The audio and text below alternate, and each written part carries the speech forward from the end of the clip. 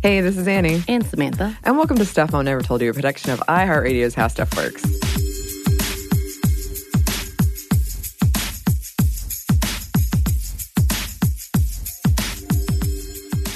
We're moving into the holidays. We are. You know what, though? After the intro, for some reason, the Mario theme just came into my head. And I think that's going to be my new theme background every time we start our introduction. Just in your head? In my head. Okay. Oh, no, not. You're not going to help that every time? That would be just in my head. I just want you to know that's where I'm going. I'm like, if you want to go my head to a copyright battle with Nintendo, I will follow you into the dark.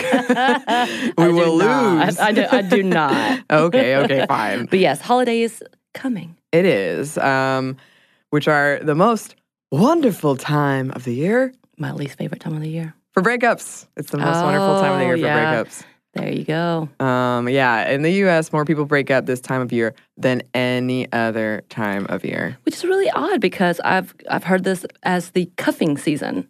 You know that's you know this I've term? never You've never heard this term? No. Okay, so Urban Dictionary has defined it as during the fall and winter months, people who would normally rather be single or promiscuous find themselves, along with the rest of the world, desiring to be cuffed or tied down by a serious relationship. The cold weather and prolonged indoor activity causes singles to become lonely and desperate to be cuffed to an individual. Oh. So this is called the cuffing season. Oh, I can't wait to see if this happens to me. No, I get it. With me. I get it because, I don't have to.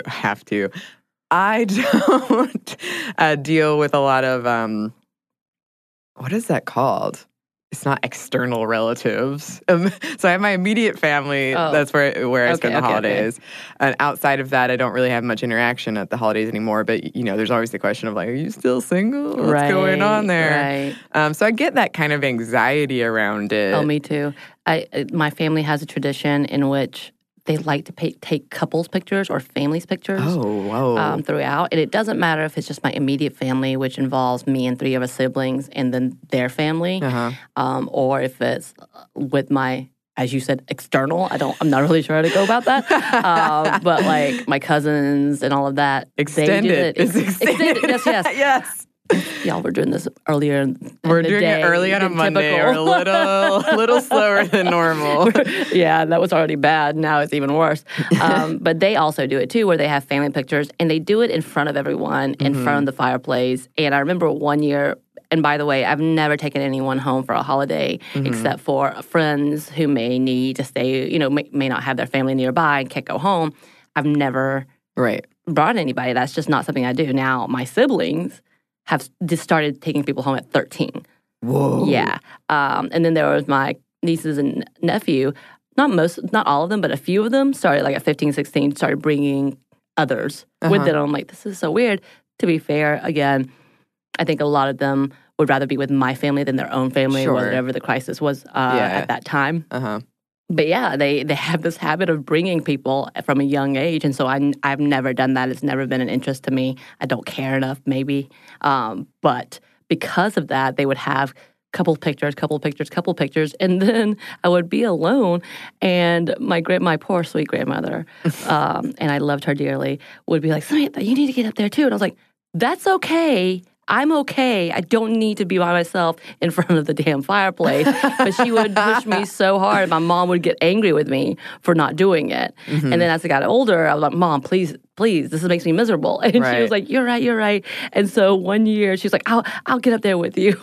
So it was me and my mom. Aww. Or maybe it was me and my dad. It was me and someone else that was of significance, but not a significant other. Right. Yeah, so that was always fun for the holidays. There's so many reasons I don't like it, but that was one of the other reasons. But man, if you had done that, you could make a calendar of just all me? these pictures of you in front of the fireplace. I should have leaned into it. I think it was partially the shame of not bringing, as per usual, because my younger cousins would bring people. And I mean, when I say younger, I mean 10 years younger. Right. Would bring people, and I'd be like, hey, y'all, I'm going to sit in the corner.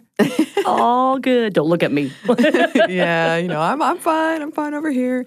I can understand why the holidays, they're stressful, and then you're adding stuff like photos and meeting the family. And I feel like I'm the type of person who would wait and break up on the other side of the holidays.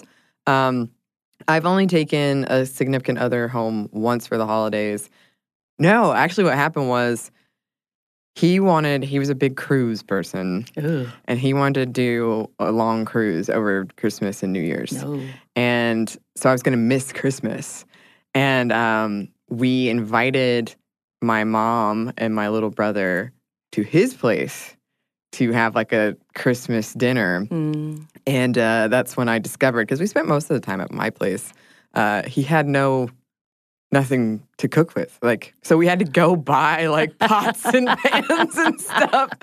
And it was kind of a disaster. Oh, that would be when I'm doing a catered meal somehow. I should have. That was, well, I was trying to like replicate what I would have with my mom. Yeah. And then we went on a cruise and we have all of these pictures of us like in Christmas trees and New Year's and in Hawaiian shirts.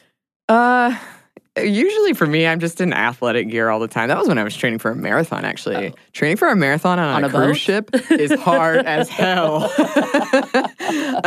I'm on a boat running. Okay. That's right. And, you know, we broke up not a couple months after that. And then the next year, my mom, I don't know if I've told this story on the show before. I think I have. But Bradley Cooper came to our office once. And that's right. Yeah, I love the story. My mom became obsessed with the idea that I could marry Bradley Cooper. Because he was in the office and I did not even know he was in the office. I saw him and honestly, I thought it was another corporate guy. I was trying to avoid him. Turns out it was Bradley Cooper. And my mom was, I think Shallow had just come out, so she was in prime, like, Bradley Cooper mind. Yes. So it'd be like 9 p.m. on a Tuesday, and I'd get a text from my mom, you know he speaks French. Just no giving context. you, like, random facts about why you should be in love with this person and pursue him. Yes. I love it. I did, too. I thought it was hilarious. So for a sponsor, we had a sponsor that was like a gift card, a holiday card company, and I had no significant other. I don't have dogs, or I don't have, basically it would be just me, like you were saying. Right. So I got the idea to Photoshop me and Bradley Cooper together in this Christmas card. And I got that wonderful Christmas card. It's so good, isn't it? It's so good. And then on the back I wrote, you know, you were right, Mom, Brad and I. And she thought it was true for like 2 seconds. She believed it. Her heart stopped with joy. Oh, it's finally happened. But now my idea is every year I'm going to like up the ante and make more and more ridiculous Photoshopped. Which is awesome. I love cards. it. I wish I could have stuff like that. Up until about, and we'll stop with the personal stories, I know. But up until about 4 or 5 years ago when a majority of my siblings, which is all of my siblings, went through sad divorces, my mom at Christmas holiday traditions would be her yelling at me about how I'm going to die alone. Oh, gosh. Yes. So this is also another reason that I'm like, this is the worst season of the year. Woo. So I should start doing that. I should do some photoshopping and be like, look what's happening. I'm dating this dude. I need to find a good picture of Chris Evans. Oh, that's okay. I need to like Photoshop myself being hugged by him. Okay. I just want him to hold me. I can help you with this. I really want him to hold me. Okay. Maybe one day. Sorry. You know, we're actually not talking about specifically this. We're talking about heartbreak. So my mother was heartbroken. Yes. Because there are a lot of different types of heartbreak. I feel like the one that most people think of is when your significant other, you break up or something. But there's a bunch of different types. And we are going to be talking a lot about that specific type of heartbreak. Right. But we're going to talk about others. And it does seem to be a cultural obsession of ours. It's hard to avoid, I mean, on a daily basis. As I was walking here, I had Google Play on shuffle, and I think every song was about heartbreak. And I don't know if that's because I've been researching it, and Google knows everything you do. Google does know everything. But I was kind of like, oh, yeah. And after I broke up with aforementioned boyfriend, I remember all of a sudden these songs that I had been making fun of, I was like, yes, right. I feel it too. Right. I absolutely understand that because they're still in the back of my head and still on my playlist too. So when I randomly shuffle something, I was like, oh, that emotion comes up. Yeah. Like, oh, there's that feeling. I can't listen to this right now. Right. It is funny how there's a part of, at least for me, there's a part of me that's sometimes I'm like, I want to live in this emotion. And then other times I'm like, oh God, no, please no. I got to avoid it with all costs. So I'm like, no Taylor Swift songs today. Actually. So one of the things we're going to talk about as well is something I know some of us have heard about. Can you die from heartbreak? Mm-hmm. And in my family, my grandfather died a month after my grandmother. And we often say it was heartbreak. I don't know that I probably wasn't that, but he was devastated when she died. Right. And I think he just kind of, I don't know if lost the will to live, but it became much harder for him. Right. It seems like there's a swift decline when it's like that. With my grandparents, the same thing.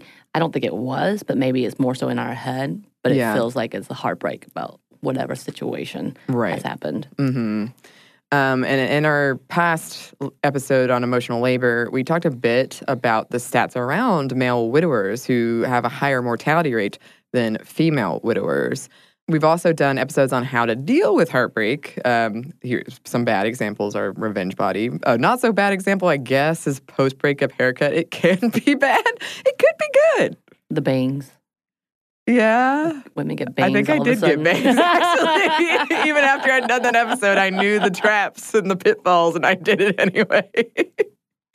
Have you done something like that? Not necessarily haircuts. I think I've definitely done, I need to get in shape. Yeah. All those things. I do the crying a little bit, but I'm also a little more motivated. And I'm like, I gotta do anything but sit here and think about it. Right. That's kind of that. And I'm like, I'm gonna volunteer for this. I gotta do that. I gotta do this. And then at night, I'm just like, I gotta find a way to sleep. Where's my melatonin? I gotta hug my dog. I gotta watch the same reruns, which is not unusual from any other day, I guess. I have my infamous story around the office of accidentally ordering 75 cookies in my throes of the post-breakup, the worst that it got. It was 3 a.m. The cookie lady showed up at the door and was like, oh, honey, I know you didn't mean to do this. I was crying when I answered the door. And then it was storming. And I took the box of cookies and destroyed them with a baseball bat outside. Oh, wow, that's dramatic. It was a Shawshank Redemption, but much less meaningful moment. That's dramatic. Were you screaming at the cookies? I was scream, crying. Ah! In my head, I want to know that you threw a cookie up and you would yell a false or curse at him. Yeah, for every cookie. Yeah. And then the next day, I had the grossest fleeting. I didn't do it, but I was like, I wonder if any of those cookies are salvageable. No. Dig them out the front yard. I'm not mad at you. 75 cookies. I'm not mad at that. And then I have felt a new type of heartbreak since my dad died, which is a more kind of deep, incurable sadness, as opposed to, for me, that post-breakup, which is really, I think I've been through two that were really serious post-breakup, grief. And those are more, I go through destructive rage, right. and angry crying, I guess, a lot of that. And then after I left China, that was a moment in my life that I would describe as heartbreak. And when I walk to work, every day there's a smell, it's like a oil, just cooking oil. Mm-hmm. And it reminds me of China. And every day I feel like a pang. And that's been, I think 2010, 2011 years. So what if? Yeah, that's true. That's true. And I do think a lot of people, including myself, we have kind of these markers of post-breakup or post-pet dying or post-whatever traumatic thing. Because there are life-changing events. They're transformative and you kind of, they're milestones. Yeah, like I said, I definitely feel what I do is I slip into the motivation mode. And that might go into, post-breakup body type of situation. I also do lots of different other activities, including, I tortured myself in sleepless nights. I just sit there and think about, what is wrong with me, essentially. Right. And then I dig deep, social work background, y'all, about analyzing my actual diagnosis. And wonder why are these blah, blah, blah, blah, blah, go back to my childhood. And then also grief is definitely something that brings whole new heartbreak, a loss or death of things that can't be healed without time and support, oftentimes. And of course, it's always going to be there because it's a part of loss is permanent. So because death is permanent, and it sounds really obvious, but because of that, there's no backing into everything's going to be fine. We could redo this. We could redo that. Right. You and I talked about this in our death and loss in the Dutiful Daughter episode, where there's always going to be a little bit of regret. It doesn't matter what it is. It doesn't matter how perfect you think your relationship is, and it just is. And then not as significant, I actually grieve over my dog still, Benny, whom I call Bennington Ziegler because I just have to give him a full name. And I couldn't sleep in the bed without him, and it took me years to even get a new dog, which we talk about Peaches. And I'm already, I'm still kind of shaken by the idea. But it was weird for me, and I think this has a whole lot of different things. But when my grandfather died within the same year as my dog died, and I think my grandfather had passed away, and then my dog died. And I grieved harder about my dog, but I think it was just a culmination of all the things that had happened, and it just felt even bigger, loss on loss, And then I felt that way in my career, in my job. I've mourned and lost as in what I believe is failures. You know what I mean? And I think I sometimes confuse my failure and anxiety as loss, which is a thing to stop. It's really hard to stop grieving over what could have been, what ifs. But the recovery is faster, hopefully, if you can actually get on the right track, whatever mental health situation you have. But I think that was part of the bigger grieving process that I had to go through. It was being heartbroken because I felt like I couldn't do or save someone or and even still, actually just recently happened because obviously I'm in the middle of doing two very different things as my job and career. And I reflect on what I was doing, and I feel like partially I'm like, did I fail? If I leave or if I try something new or what is this failure? So it's a weird grieving process for sure and heartbreaking moments for me to think on those things. Yeah. And we've both talked about how I went through a sense of heartbreak for my younger self and feeling like she was a little sister that died. And that was kind of a pretty big grieving process. And through this show, we've had to deal with that. I think for me, that was one of the first times I've directly acknowledged it and dealt with it. Right. But it's pretty serious. And I mean, a lot of the things we're talking about, clearly heartbreak has major impact. It's so powerful. It dictates a lot of our decisions. It does, yeah. Yeah, I mean, fear of heartbreak is such a motivator for so many people. Fear of rejection. Definitely. That kept me, so I'm going to talk about it a little later, but that kept me from even trying to get into a relationship. Period. Right. Still. Yeah, it's scary. It is. So one of the things we like to do, of course, is our definitions. And as we said, we are going to be talking a lot about breakup heartbreak, but, there are all kinds of heartbreak. I remember having a round table with the women. This was before you worked here, Samantha, but after Donald Trump was elected and the women in this office and experiencing joint heartbreak. So you can experience political heartbreak, loss of a loved one, loss of a pet, loss of agency, traumatic injury. There are a lot of things that will give you this kind of heart pain that we're talking about. That's deep depth. Yeah. According to behavioral psychologist Joe Hemmings, heartbreak is a, quote, state of devastating emotional loss. While different for all of us, the intense feelings of sadness, grief, and the overwhelming sense of never being able to get past the pain are common. And if we look at the brain, breakups trigger the same area as physical pain, and they induce the same symptoms as drug withdrawal, and not drug withdrawal light. I think medium drug withdrawal. This is part of the reason we feel the need to send ill-advised late-night text or scroll through our ex's Instagram. Yeah, I do that. Oh, no way. Mm-mm. I'm a little weird with that. So we all go through heartbreak. Let's just say that. Heartbreak is universal. And on average, by the age of 30, most of us will have experienced 3 breakups, with one of them significantly impacting our quality of life for a period of time. And the number one reason reported for breakups? Lack of communication. No surprise to me. Yeah, right? And some symptoms of heartbreak include isolation, isolating yourself, numbness, volatile emotions, unhealthy eating, working all the time or inability to work, substance abuse, lack of sleep, just these feelings of being unlovable, damaged, deeply unworthy, like you'll never find happiness again. A study conducted by Christine Tompkins out of University of Rochester put forth that broken heart syndrome, aka stress-induced heart failure, is a real thing. This is also called stress-induced cardiomyopathy or Takotsubo cardiomyopathy. Takotsubo is the name for octopus traps that look like broken hearts. Women are more likely to experience sharp heart pains in response to emotional pain. Further science has found links between mental health, depression, and heart disease. Broken heart syndrome presents very similar to a heart attack, shortness of breath, chest pains, minus the blocked arteries. What's happening is a part of your heart enlarges and kind of falls down on the job when it comes to pumping. But it usually only lasts a couple of weeks, and it is treatable. Yes. And I did want to put in here, just as a kind of joking, kind of serious aside, there are some benefits to heartbreak. I mean, the main one is you learn a lesson, right? Hopefully you learn something or you appreciate somebody, you know. But one is, for me, I never put on real clothes, you know. Eat cookies or cheese, or in my case, apparently fun shishitos all day, every day. Watching the same movies over and over again with no judgment. My friends, as I said, watch How to Train Your Dragon with me probably 3 times in a row recently.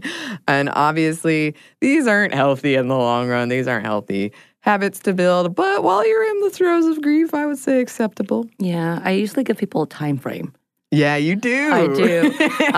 If you're going through a recent divorce, I'll give you a year. Okay. I'll give you a year. Well, because it's a lot of like up and down and trying to figure out who you are. Yeah. Well, honestly, it's just like trying to figure who you are again without that person. Long-term relationship, probably the same thing. I'm going to give you a very long time. But then at one point, I'm going to be like, all right, I'm gonna, and I do this for myself. I think I do a shorter time frame for myself because I'm like, this is ridiculous. Get over it. Mm-hmm. But I'm like, okay.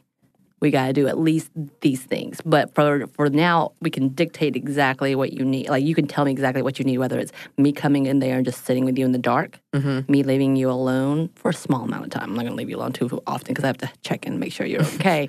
And then when it comes to, all right, maybe it's time for therapy, you know, like, which we all should do anyway. But it's definitely some of those I'm like, all right, yes, you need time, you need mourning for sure, but I'm going to be the friend that's going to be there for you. And if that means tough love, I got it. Yes, you do. And again, we've talked about this a lot of times, but people experience grief in different ways, and it's like not linear. So one day you'll be, oh, I'm fine, it's finally over. And then the next day, oh my God, it's never going to end. You know, lots of ups and downs, and people do experience it in a lot of different ways and a lot of different time frames. So you have the best knowledge of what you need, and you know, grief is it's a mysterious thing. So it's hard to look at yourself and say, I think I'll be fine given this. It is. Put that on a pillow and mail it to us, please. Just saying, you know, Samantha and I are very motivated, and I'm sure a lot of you listeners are. But sometimes time is the only thing. Right.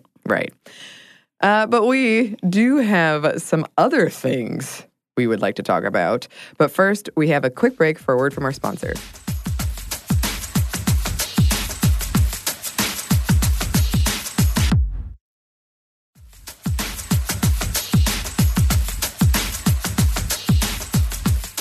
And we're back. Thank you, sponsor.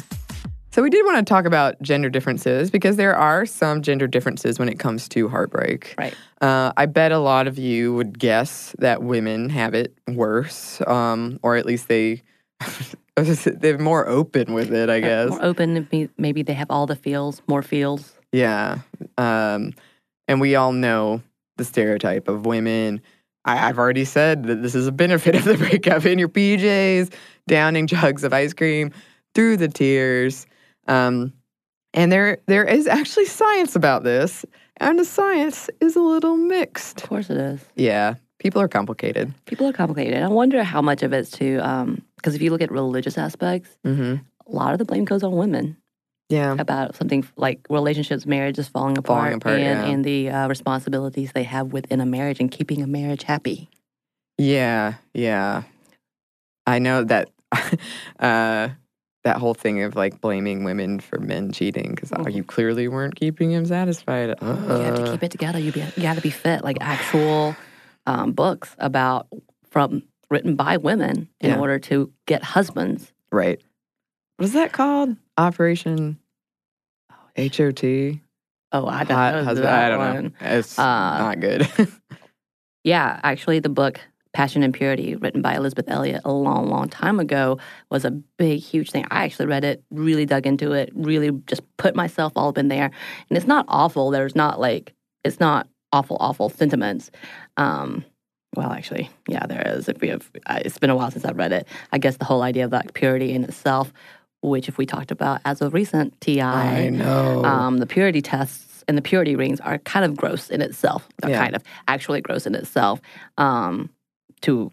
If you want to be a virgin, if you want to save yourself, however you want to claim it, that's wonderful. Yeah. That's beautiful. You do you. But to have this like whole stipulation and this title is absurd in itself, and especially placing it on young girls as their responsibility.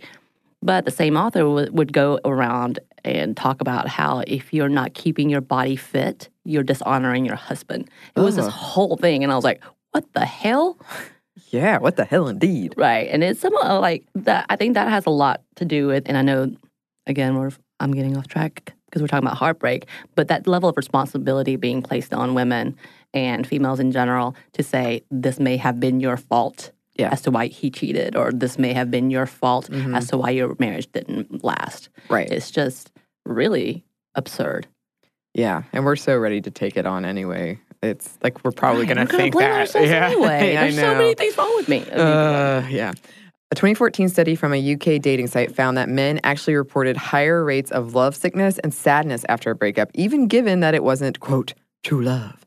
That was the main difference. Men felt heartbreak in more situations as compared to women. The severity was kind of the same.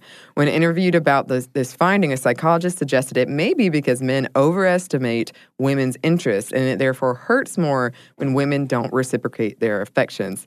And yeah, that's very heterosexual. Although I guess bisexual could be. Yeah. The study also found that men are more likely to engage in casual sex post-breakup, while women are more likely to dive into work, party too hard, comfort eat. That sounds familiar.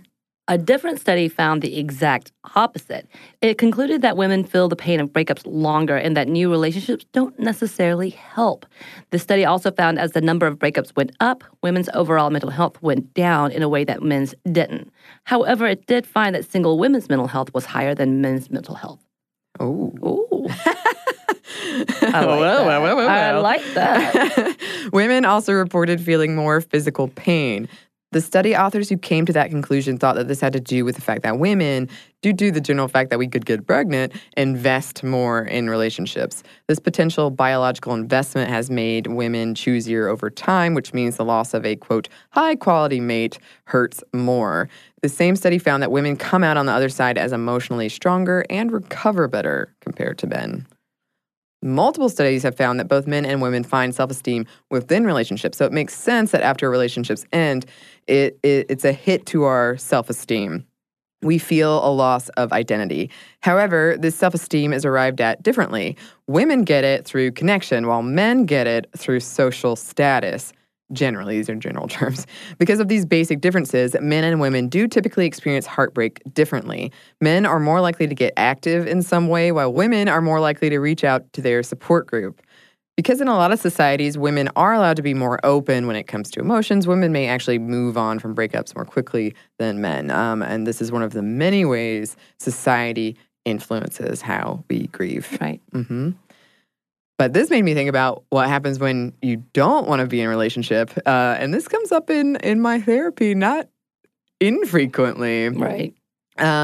Because it does make me feel sometimes like I have no self-worth, since people are always sort of like, where is you're incomplete, you're missing something. I feel like society sees me generally as a waste. It's made me do things I haven't wanted to do and try to fit into molds I don't want to fit into. Yeah, I think I was the same way. I felt abnormal because I didn't get into too many relationships either. As in, do I have a mental block as to why I'm not looking as hard as others, or why I don't feel like I need to? I never actually dated in high school, and I actually didn't date in college either. I think I went on a total of 3 dates. Mm-hmm. And I didn't have any relationships within. I think we had like piddly kiddish relationships. He's my boyfriend. We hold hands, in high school or whatever, but never actually dated. Mm-hmm. And it wasn't until my mid-20s that I actually started to look. And a lot of that had to do with being open and feeling like I could be vulnerable. And because of some of the trauma that I'd experienced, it was not possible for me. Of course, I think I yearned to be wanted. Like, that is something that has always been at the forefront of my thoughts, but that's generally in everything, whether it's my job, whether it's friendships, that someone wants me there, essentially. Right. And my desirability and my fear of rejection stopped me. Now, I'm very comfortable in being single. I think I said that recently. Like, that is something that I know, and it's easy, and I'm cool with it. So to get into a relationship is like, do I really want to compromise here? Right. Is this really worth my time? A study from 2018 out of the Journal of Experimental Psychology examined the effectiveness of 3 coping strategies: thinking bad thoughts about your ex, accepting your love for your ex, or distracting yourself with things that have nothing to do with your ex. Which I like that as an option. They found that all 3 helped in some way, but a mix of these methods provided the most relief. So maybe listing one thing you don't like about a person, one thing you love, and then one thing that has nothing to do with them. I think we should practice that more often. Yeah. The study authors proposed that removing feelings of love attached with an ex is the primary way to move on. They call this love regulation. Which I love. I love regulation, the term. And they also, as always, recommend not making life-changing decisions during a life-changing time. Yeah. Yeah. Yeah, don't do that. No, don't. It's so tempting because you're like, this will fix everything. Yeah, there are moments where I'm like, okay, I'm moving out of the country. It's time to go to Antarctica finally for me. Another study found that it takes about 3 months to get over a breakup. Oh, I have taken so much longer than that. I give you a year. Yeah, you're being reasonable. I mean, it depends on how long you've been with someone, obviously. Right. I'm sure that's like an It average. does. Like, you'll always remember that, but still, I give you a full year before I'm like, okay. Because that year includes you, and you shouldn't, but you probably dating around, maybe miscommunicating with people, breaking a few people. Hearts? Not necessarily in that way, like doing non-committal things with people. So hookups and such. But I'm like, all right, I'll give you that. I'll give you that. Yeah. I'll let you know you're being a dumbass, but I'll give you that. I'm not going to be mad at you for it. Yes. Then, of course, there are the comparisons between men and women in our media when it comes to breakups. Yeah. How women are so sad without a man in their life, and how men can finally live it up, be free, have hookups. Yeah. I was thinking of, and I know we did an episode on this forever ago, but the coverage of Jennifer Aniston. Like, she's the saddest person that's ever existed. Yeah, you're right. And it was always like, well, it kind of did start off with the Brad Pitt thing. Yeah. That whole, he left you for Angelina Jolie, who was the ultimate sex symbol because you're the girl next door. Right. Figure. Yeah. And just like, she would date somebody and then it would end and she's brokenhearted by the person she was dating. It's like, finally able to date all over again. Right. And I'm like, okay, whatever. I think Jennifer Aniston's just okay. But I mean, if you really think on it too, in that level, Brad Pitt to me was even sadder because he would, have you ever seen the pictures of him in different relationships with different couples, how he mimicked that style of the girl? Oh, really? There's this whole He was picture. one of those people. So you're like, so to me, he was always sadder because he's like, he has to have a relationship in order to find his identity. Yeah. So, you need to go look that up. It's hilarious. So you see him with Gwyneth Paltrow and you're like, what? And then you see him with Angelina Jolie and Brad Pitt and you're like, Brad Pitt. Angelina Jolie and then Jennifer Aniston, or vice versa, Jennifer Aniston. But he looks very different and very much like that person. How interesting. In those pictures. There's a Parks and Rec episode about that. Yes. I know you've never seen Star Wars, and this is not the one I would recommend, but in Episode 2, Attack of the Clones, Padme, a.k.a. Natalie Portman, has the infamous line, Anakin, you're breaking my heart! That's like the first thing I thought of. I love the enthusiasm in that line. Oh, yeah, you got to do it. You delivered it amazingly. Mm-hmm. And I mean, if you pick just randomly 3 pieces of media, I bet one of them has to do with a broken heart. And in a way, I I believe we romanticize heartbreak in a lot of ways in our media. And when I was younger, I wanted to have a love that was so powerful that the heartbreak would hurt as much as I was seeing on TV or in movies. Right. And so I had on my binder a poem, the W.H. Auden poem, Funeral Blues. I was really into the beauty and grief. Right. It was also very emo. Right. Weren't we all?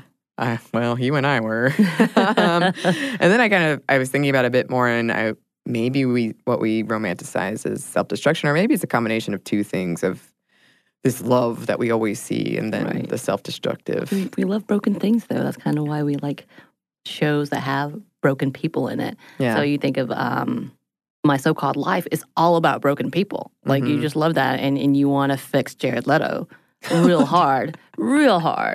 And the people who seem to get it together, keep it together and be happy were the antagonists or the bad guys in the show, essentially. So the nerd, it was kind of like he was too smart and got it together. And then the girl who had the family and was a cheerleader was also not the great one, when you had all of these other things that were happening that were more interesting, whether it was a drug overdose or whether it's, and it's definitely, and I say broken people, but it's outcasts as well. And that's that level of, we're very interested and we feel that, and we feel, oh, good, we're not alone, we're hurting. That's true. And speaking of, do you have a favorite heartbreak breakup song, Samantha?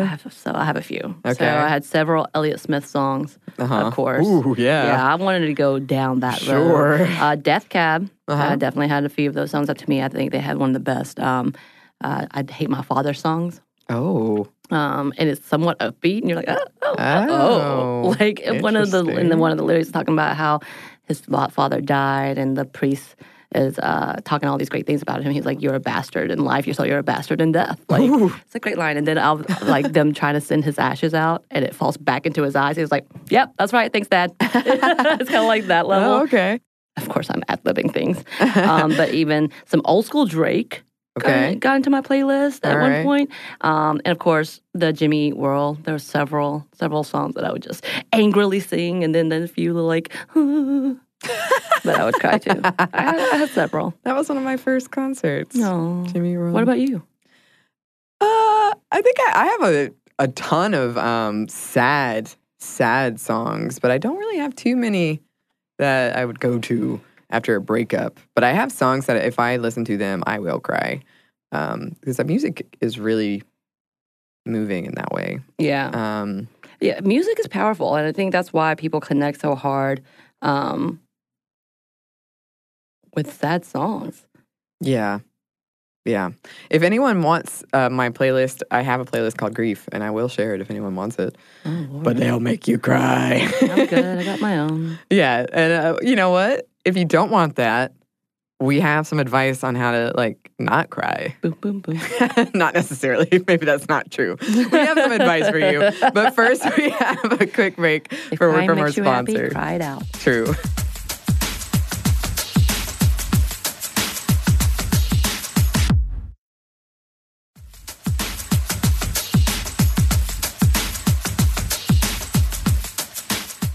And we're back. Thank you, sponsor. So we do have some advice, even though a lot of you have probably heard this. We've all probably heard a lot of the basic ones. Right. And find a hobby is a big one. You've sort of talked about that. Exercising, eating well, sleeping as best you can, talking out with friends, reading a book, volunteering, taking tiny steps to make yourself feel normal again. And this is a big one. Yeah. A lot of experts recommend unfollowing your ex on social media and removing reminders of them from your life. Stop all contact if possible. I actually just looked up my ex's stuff the other day because I was in the conversation and we're talking about past whatever. Yeah. And I was like, I wonder what he's doing. Mm-hmm. Not a good idea. No, actually, I was kind of like, surprise. Yeah. Interesting. Mm-hmm. Interesting. And I think I'm especially if you're in a really bad place. Oh, yeah. And then you start comparing your life to theirs. Oh, no, don't do that. Oof. Don't do it. Oof. Yeah, I still meet up with my ex semi-regularly. That's odd to me. Yeah. To me, like, my exes or my pasts they go into the land of nowhere. Right. And to me, they just disappear. Don't exist anymore. They disappear. Right. I never hear, of course, I just talk about stalking, but I would never, ever, ever want to run into them. I never wanted to see them. I'm like, they shouldn't exist. Okay. So coming back to be like, you're friends with them? That's weird. I'm the opposite. Which is healthy. Right. I never look at no, it's not that I never do. I'm just not on social media that much anyway, so I just don't run into that problem that often, but I do see him in real life, IRL. And sometimes it does make me sad. Like, we used to be so close, and now it feels sort of awkward. But you think about, like, you kind of lose friendships, too? Yeah. Oh, for sure. You got your friends that are gone. You got to divide them. Yeah. It's just how life is. Yeah. One big one is doing some introspection. Ask yourself what it was that you liked about that person, and if you can find those qualities in someone else. This is easier to do a bit later in the grieving process. But, you have those moments of, I hate that person, I hate everything about them. But there was something, hopefully, that you were attracted to. And maybe that's an unhealthy thing. Right. Maybe it's a healthy thing, but maybe it's unhealthy. But finding out what it was is always, is always a learning experience. Right. Right. You can move on and to bigger and better things. Okay. And then writing about it, making art about it, using it to create. Yeah, I write a lot more when I'm sad. I will say that. Me too. Allow yourself to feel. Be honest with yourself. And if that's, you need to cry a little bit, or you have to sit and watch the same movies repeatedly, that's fine. If you just want to sit in the dark for a couple of days, that's okay too. Mm-hmm. But eventually, yes, you do need to shake it off. That's when the Taylor Swift comes out. Yes. And always good to communicate with the support group in your life. Right. What's going on so that they can help you and provide that support. And of course, the unpopular but true, time. Time heals most wounds. It makes things easier. Hopefully, eventually. On that positive note, that's what we have to say about Heartbreak today. But I am really excited to share some listener mail that we received. Ooh. Yes. Kate wrote, although the most wonderful time of the year is over, Halloween. As a fellow horror fan, I thought I would send you some recommendations just in case you need more. Always send recommendations. Yes. One, Cut of the Dead. It is on Shudder UK. Not sure if it is on the US version. It is a zombie comedy. The first half hour may be a little confusing, but stick with it. It is great to watch with a crowd. Also, if you like zombie movies and haven't already seen it, Train to Busan is great. One of my favorites. Yeah, that's a good one. I sobbed at the end.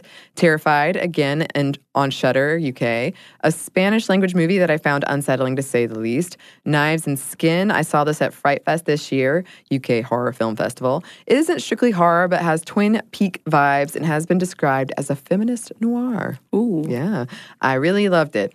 Looks like it's not available until December. I know you like the superhero genre. In case you also like manga, I highly recommend the TV series Attack on Titan, a horror fantasy show. I often think about whether the horror genre is a feminist genre.